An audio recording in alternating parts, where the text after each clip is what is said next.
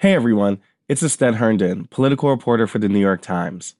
When I became a journalist, I made a promise to my readers, like the way that doctors take an oath to their patients. I committed to bringing the truth to light, no matter which party, business, organization, or person I'm reporting on.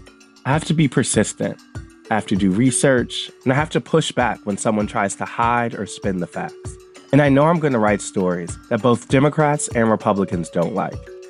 But that's what the New York Times has been doing for more than a century, and that's what we're going to keep doing. We believe the public deserves the right to make up their mind based on the facts. So if you want to support this kind of work, you can subscribe to the New York Times at nytimes.com/subscribe. From the New York Times, I'm Michael Barbaro. Here's what you need to know today. The value of Britain's currency, the pound, briefly fell to its weakest level against the US dollar in history on Monday, as investors rejected the economic plans of the country's incoming Prime Minister, Liz Truss.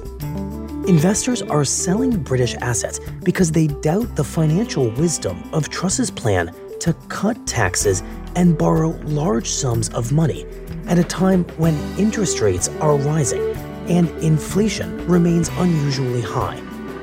Among investors' fears, economists said, is that the plan could make inflation even worse.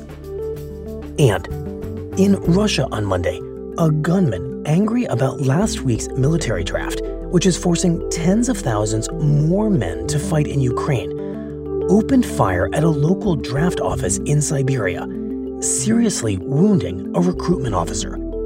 It was the latest attack on a draft office since Russia invaded Ukraine in February and highlights the depth of Russians' anger over the war.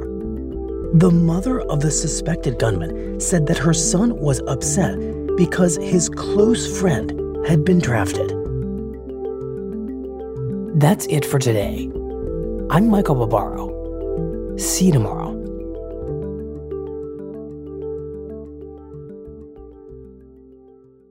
This podcast is supported by the Freedom From Religion Foundation. I'm Ron Reagan, an unabashed atheist, and I'm alarmed by the intrusions of religion into our secular government. That's why I'm asking you to join the Freedom From Religion Foundation, the nation's largest and most effective organization of atheists and agnostics, working to keep state and church separate. Phone 1-800-335-4021, 1-800-335-4021, or visit the Freedom From Religion Foundation at ffrf.org. Ron Reagan, lifelong atheist, not afraid of burning in hell.